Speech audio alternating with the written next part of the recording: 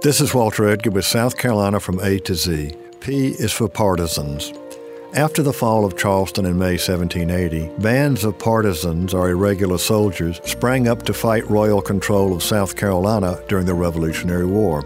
Under the leadership of commanders such as Thomas Sumter and Francis Marion, partisan forces began to make significant gains against the enemy. One of the key factors in the partisans' success was their mobility, as they were by and large inseparable from their horses and were able to ride swiftly into and out of conflict and harass the enemy wherever and whenever possible. Primarily frontiersmen, they were well trained with the weapons and tactics required for unconventional warfare.